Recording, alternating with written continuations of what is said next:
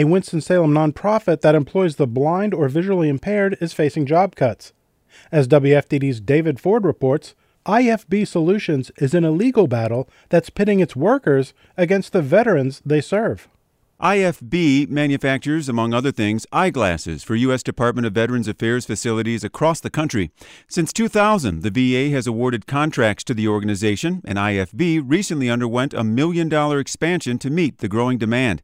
But then, in March, the VA reversed its policy on contract opportunities for nonprofits employing blind workers.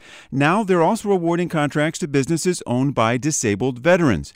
IFB's Dan Kelly says the lawsuit accuses the VA of improperly altering their contracting rules. He says this threatens the livelihoods of hundreds of blind employees, 50 of whom work in Winston-Salem, as well as 15 veteran employees. There is an intersection that can create jobs for people who are blind and can create not only jobs for veterans, but entrepreneurial opportunities for veterans who want to have their own businesses. I think we can find space that's appropriate for both of us within that market space. In a phone call to WFDD, VA spokesperson Ndidi Moje said the department is unable to comment on pending litigation. IFB Solutions in Winston-Salem is the nation's largest employer of visually impaired individuals with nearly 500 employees. For WFDD News, I'm David Ford.